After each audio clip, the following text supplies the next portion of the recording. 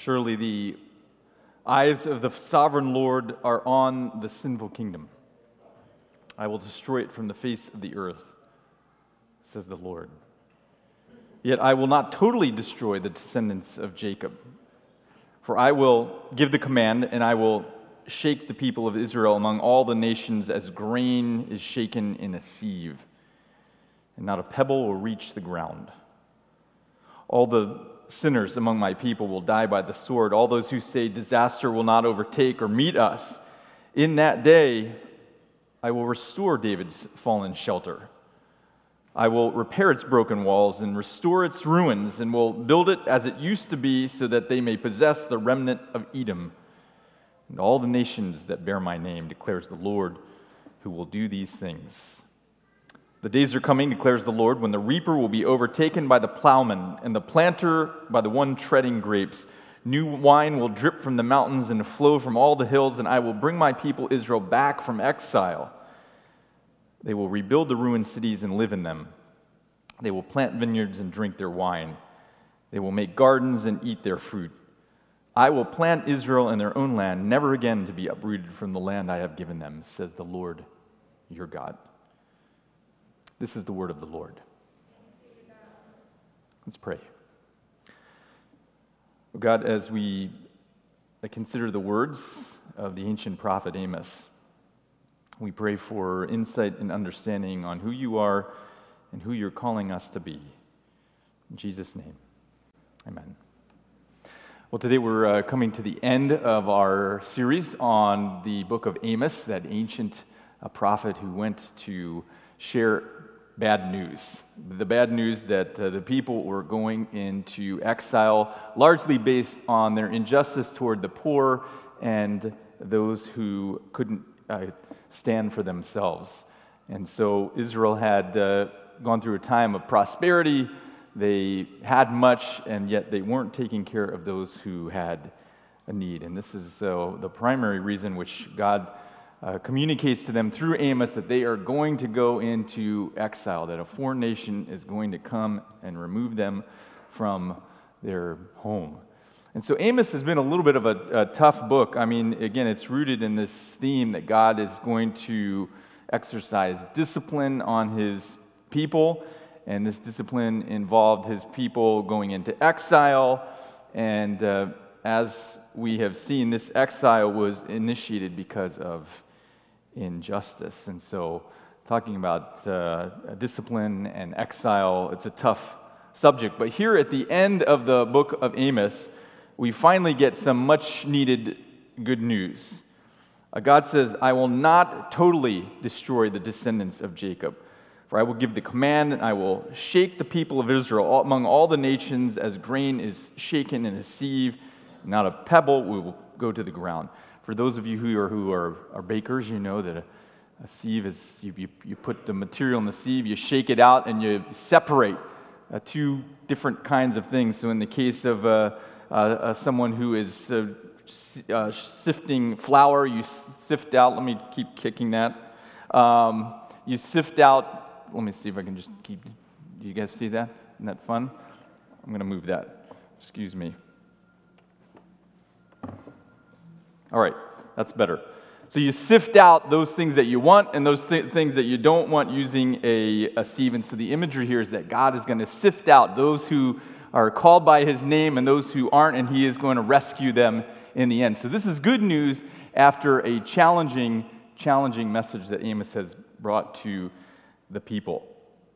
In that day, I will restore David's fallen shelter. I will repair its broken walls, restore its ruins, and rebuild it as it used to be, so that they may possess the remnant of Edom and all the nations that bear my name. Now, there's good news here in this portion as well, because God is now including not just those who are genetically rooted in being children of Israel, children of Jacob, but God is saying that this is for all the nations, that all of the nations are going to have the opportunity to be called by children of God's name. And so we have an inclusive element, and the New Testament points this out as it references Amos time and time again as being a point where God is being inclusive, including people from all nations in his people. So this isn't just good news for people who are genetically from Abraham, but for everyone.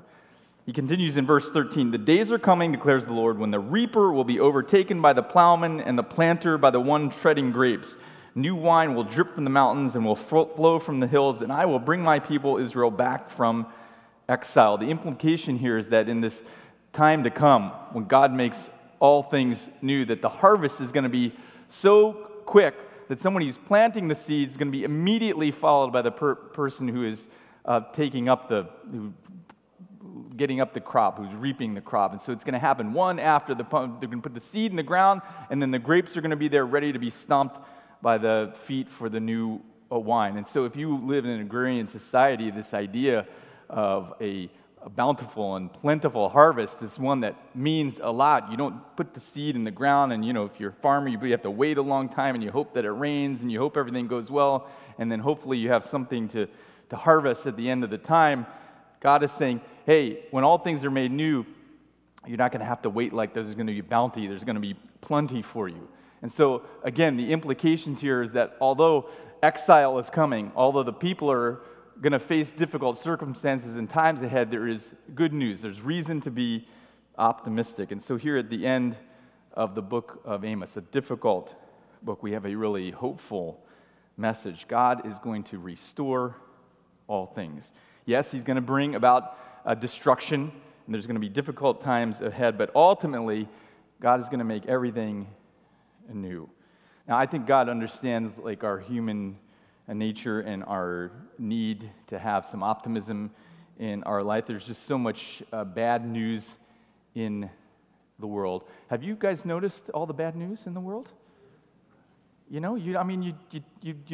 can't look at your phone. I look at my phone now and I want to throw it away. I want to throw it across the room because there is something constantly going awry in the broken world. And it just seems like it's one after the other. And so the idea that God is here at the end of this challenging time where he's communicating that there's going to be challenging times ahead, that he wants to come back and assure people that there's reason to be optimistic is a positive thing. In the book, The Optimism Bias, Talij Sharo, who is a professor of cognitive neuroscience, writes this about our innate need for optimism. Optimism has clear benefits, she writes. Hope keeps our mind at ease. It lowers our stress. It improves our physical health. This is probably the most surprising element of optimism. All else being equal, optimists are healthier and live longer. It's not just that healthy people are more optimistic, but optimism can enhance health. Expecting our future to be good reduces stress and anxiety, which is good for our health. There's something about us that needs, as humans, that needs to feel like there's something around the corner that's going to be better. And so God, knowing this, finishes this challenging message to his people through Amos by saying, look, things are not always going to be as they are. A time is coming when all things are going to be made new. And those people who are called by my name, they have the opportunity to live in a time and a place where the bountiful is going to always be fruitful, where the harvest is going to be quick, and you're not going to be waiting around for your needs, and you're going to have vineyards, and you're going to build them, and you're going to be able to live in your own vineyard and take care of them, and you're not going to be working for someone else. So optimism is good for us, and in the present times in which we live in, we realize that there is so much trouble. And this is good news not only for the people of Amos, but for us. God has a plan to make all things new. With that said, it is interesting that while there is this reason to be optimistic, God did warn his people at the beginning of Amos of being overly optimistic for undue reasons. In fact, there were those who were optimistic about the exile. They're saying there's no exile that's going to come, and you don't have to worry about it, and God specifically condemned them. Don't be optimistic about this. I'm bringing an exile. And so this leads us to the question, who should be optimistic? I mean, in one hand, God is saying, don't be optimistic. And in another hand, here at the end of Amos, he's saying there's reason to be optimistic because I'm going to make all things new. And so who should be optimistic about the ending message of Amos? Well, Amos is actually pretty clear about this. It's those who, again, bear God's name. Bear God's name. Those who bear God's name, declares the Lord, they will receive all of these things. This idea of bearing God's name is really our theme for today. And this is not the only place where the idea of being a part of people who are known by God's name is introduced. In fact, in Deuteronomy chapter 28 and verse 9, we read that the Lord will establish you as a holy people, as he promised you on oath. If you keep the commandments of the Lord your God and walk in obedience to him, you will be his people. And then all peoples on the earth will see that you are called by the name of the Lord, and they will fear you. They will have respect for you. And then in 2 Chronicles chapter 7 and verse 14, we read this: if my people, maybe the most quoted passage in all of the two books of the Chronicles of the people of Israel, if my people who are called by my name will humble themselves and pray and seek my face and turn from their wicked ways, then I will hear from heaven and I will forgive their sin and heal their land. This idea of being called by God's name, it has implications of being part of God's family. When you're part of God's family, you're included and you take on his name. So the implication is, as you're part of God's family, then you can be optimistic about the future. Then the message of Amos is for you. And this being part of God's family isn't something that's related to your genetics or your ethnicity. It's open and available for everyone. And so what does it mean to carry God's name? What are the implications of that? And what are the attributes of people who are called by God's name? Well, 2 Chronicles actually gave us a couple of insights toward this. They will be humble, and this humility will lead them toward prayer and to seeking God's face. With seeking God's face, the implication is that you have a desire for a close relationship with God. You know, when you look somebody in the face, that can be a little bit awkward. You only do that with people you really want to connect with. In fact, oftentimes when we're talking to people, we're not looking right in the face because that can be weird. Have you ever had somebody you're talking to and they're just staring you in the face? It can be a little offsetting, but the idea is that when you look somebody in the face and you really want to get to know them, you want to connect at a level, and this is what God is saying. Hey, people who are humble, people who are called by my name, they seek my face. They want to get to know me at a close and intimate level of friendship. And so people who humble themselves, they will pray, they will seek my face, and they will turn from their wicked ways. These are the attributes of people who are called by God's name. And it's the people who are called by God's name who can take heart in the optimistic message at the end of Amos. Again, Amos, a lot of doom and gloom, but at the end, there's optimism. Who gets to enjoy that optimistic worldview? It's people who are called by God's name. So this would be a natural place to stop and say, hey, it's pretty clear here. God has a plan for optimism, a plan to make all things new, and it's people who are called by his name who will take part in those good things to come, and those kind of people have the attributes of a strong prayer life and a desire to get to know God on a close level, who will seek his face, and these people will turn from their wicked ways. And so I could end today and say, there's some good instructions. Pray more. Seek God's face. Really, really desire in your heart to get to know him well. And then turn from your wicked ways. That would be a nice place to end the sermon. We'll leave today. Pray more. Get to know God more. Read more of your Bible. Turn from your wicked ways, and all will be well. But you know as well as I do that there is an innate problem with that advice. And that is that, first of all, you probably aren't that humble. Right? right? I mean, I don't know. Maybe you are. But I would bet that if we started investigating your humility, we wouldn't get very far. We find some challenges to that, and these attributes in particular are part of that. The idea that praying is part of humility. How fantastic is your prayer life? How's it going? You don't have to tell me now. Many of you have already told me that it's very difficult for you to pray, to have an intentional prayer life. How many of you are really committed to seeking God's face, to really getting to know God and doing everything that it takes to really get to know God one-on-one? Again, my experience is that most of us have a difficult time with investing our time and energy in seeking to really get to know God. And then, how many of you are really adamant about turning from your wicked ways? If we're honest. Yeah. We're recording everyone who laughed then, and we're going to turn that into the general conference session. Adventists, they're meeting this week. They have a compliance committee. That compliance committee may include your laughing. So, there we go. Where were we? I'm joking around here. Here we go. We have an innate problem, and that is that our ability to act humbly, to really seek God in prayer, to seek God's face and get to know God, to turn from our wicked ways, these are things that we are not innately able to do. And so me giving you advice or anyone giving you advice to go and do these things, you are going to feel pretty disappointed pretty soon after you leave here trying to accomplish these things. The reality is that humility is really difficult for us as human beings. This is evidenced by things like our prayer life.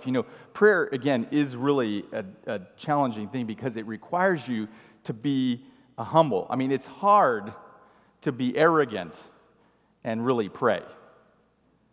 Because prayer, in its most basic sense, is asserting that you can't do it all on your own, right?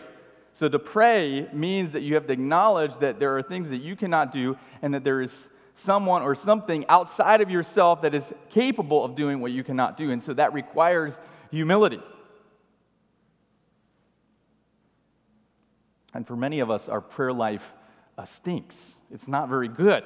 And part of that is that we think that we can do things on our own.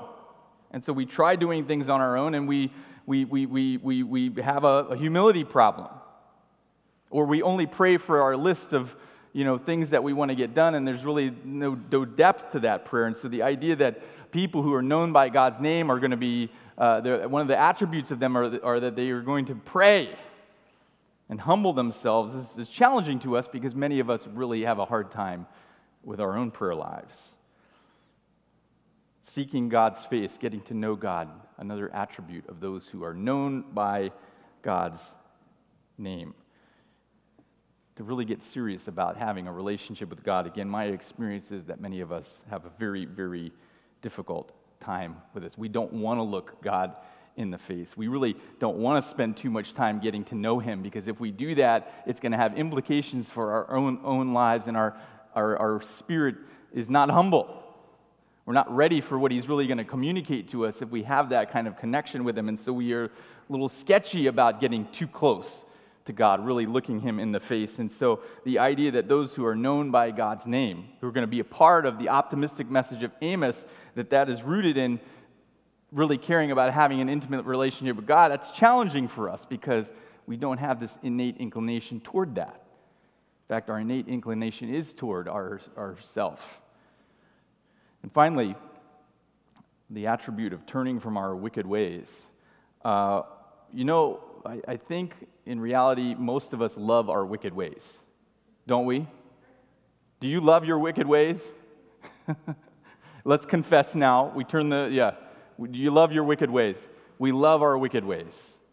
There are things that we have set up in our experience that just are part of, we feel like, who we are, and they are not always good or healthy for our relationship with each other, our relationship with God, or even our relationship with us, and yet it is very difficult to turn from these things. In Jeremiah chapter 35 and verse 15, again and again I sent all my servants of the prophets to you, and they said, each of you must turn from your wicked ways and reform your actions. Don't follow other gods to serve them. But the reality is, for most of us, we have gods that we've set up in our experience that provide, we think, certain things for us. And it's very, very difficult to turn away from those things. So as we think about the attributes of those people who are called by God's name, who should be optimistic about the future, those attributes are challenging. Humility that leads to prayer, a desire to get to know God where you're seeking His face, and the ability to turn from our wicked ways. If our only hope in being called by God's name is that we have these attributes, we are in desperate, desperate trouble. But there is good news. And that is that although we are innately challenged by embracing these attributes, there is one who has done what we cannot. You know, Jesus had a robust prayer life. In fact, we're told in Mark chapter 1 and verse 35 that early in the morning, very early in the morning, while it was still dark, Jesus got up, he left the house, and he went off to a solitary place where he prayed. And Luke chapter 5, verse 16 says that Jesus often withdrew to lonely places and prayed. Jesus had a robust prayer life. Jesus had an intimate relationship with the Father. He knew God's face, and he wasn't afraid to look in it. He wasn't afraid to embrace the Father at a level in which there was intimacy. In John chapter 10 and verse 25, he says, "The works that I do in my Father's name, and he testifies about me. I and the Father are one." Jesus had an intimate relationship with God. He was not afraid to look God in his face, to search and to know God deeper and better. And so Jesus' prayer life was robust, and he wasn't afraid of looking God in the face. And Jesus was capable of turning from wickedness. We read in Matthew chapter 4 that Jesus, right after his baptism, by the way, that often happens, right after your baptism, you're taken out and you face some kind of challenge. That even happened to Jesus. Immediately after his baptism, he was taken out into the wilderness where he would have nothing, and he had nothing, and he ate nothing, and then the devil showed up, Satan showed up, and 3 times tempted Jesus with wickedness, things that didn't seem that bad, but would have really changed who Jesus was and what his mission was. And each time Jesus rebuked and turned from the wickedness that was presented to him in such a powerful fashion. You see, Jesus every time has done that, what we cannot do. When our prayer life stinks, when it's terrible, when it's not going well, we can look at Jesus, who had a robust prayer life. When we really aren't connected with God and we don't feel like we're seeking God's face, we can take heart that there is one who has done what we could not. Jesus and the Father were one. When we find ourselves in love with our wicked things, we can take heart that there is one who turned from wicked ways. Jesus has done what we cannot. And the good news in that is that our hope for being called by God's name is not in how great an example of Jesus was and that we should follow him. We should follow his example. If Jesus is just an example for us, we are doomed, because we are not good little Jesuses. We don't follow Jesus' example. I mean, don't get me, Jesus was a great example, right? If only we would do all the things that Jesus did, it would be fantastic, but you don't do those things. I don't do those things. I'm not a very good follower of Jesus. So thank God, that's not the requirement for being called by God's name. Ephesians chapter 1 and verse 4 says this: God predestined us for adoption. God said it in advance that people would have the opportunity to be adopted. You know what adopted means? It means that you become part of the family, that you are called by God's name. God has predestined us for adoption through Jesus, not through your ability to have a great prayer life, not through your ability to seek God and his face by studying the Bible or becoming involved in a faith community or whatever. Your hope is not rooted in your own action and your ability to turn from your wicked ways. God predestined us as adoption, for adoption through Jesus to be called God's family. In him, we have redemption through his blood, the forgiveness of sins in accordance with the riches of God's grace that he lavished on us. With all wisdom and understanding, he made known to us the mystery of his will according to his good pleasure, which he proposed in Christ to be put in our effect. God has done for us what we cannot do for ourselves. Jesus did what we could not do. When our prayer life is terrible, take heart because Jesus' prayer life was robust. When we find ourselves having a difficult time connecting with God, take heart because Jesus and the Father were one. When we find it hard to turn away from our idols, take heart because there is one who has already done that. Jesus turned away from wicked ways. And the great promise is, as we embrace Jesus and his work, God is able to work inside of us and to change our heart and do what we can't do for ourselves, to make us the kind of people that we can't be on our own. As we accept Jesus' work, as we accept the fact that Jesus had a beautiful prayer life, that Jesus was one with the Father, that Jesus was able to turn away from the wicked things of this world, from the temptations and the idols that we have out there, God is able to start working in us as we make that embrace, as we grab his hand. And then we're told in Ephesians chapter 2, and this is the Apostle Paul talking, who went through this same process of trying to do it on his own, trying to have an intimate connection with God, trying to be a person of prayer on his own, trying to turn from his wicked ways. He tried to do all of that on his own and came to the realization that it doesn't work that way. And so in Ephesians chapter 2 and verse 10, he says this: we are God's handiwork.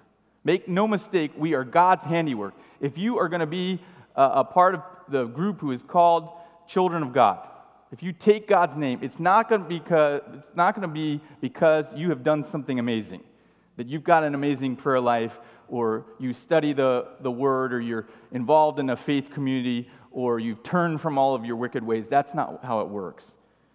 We are God's handiwork, created in Christ Jesus. See, this is Jesus' work within us.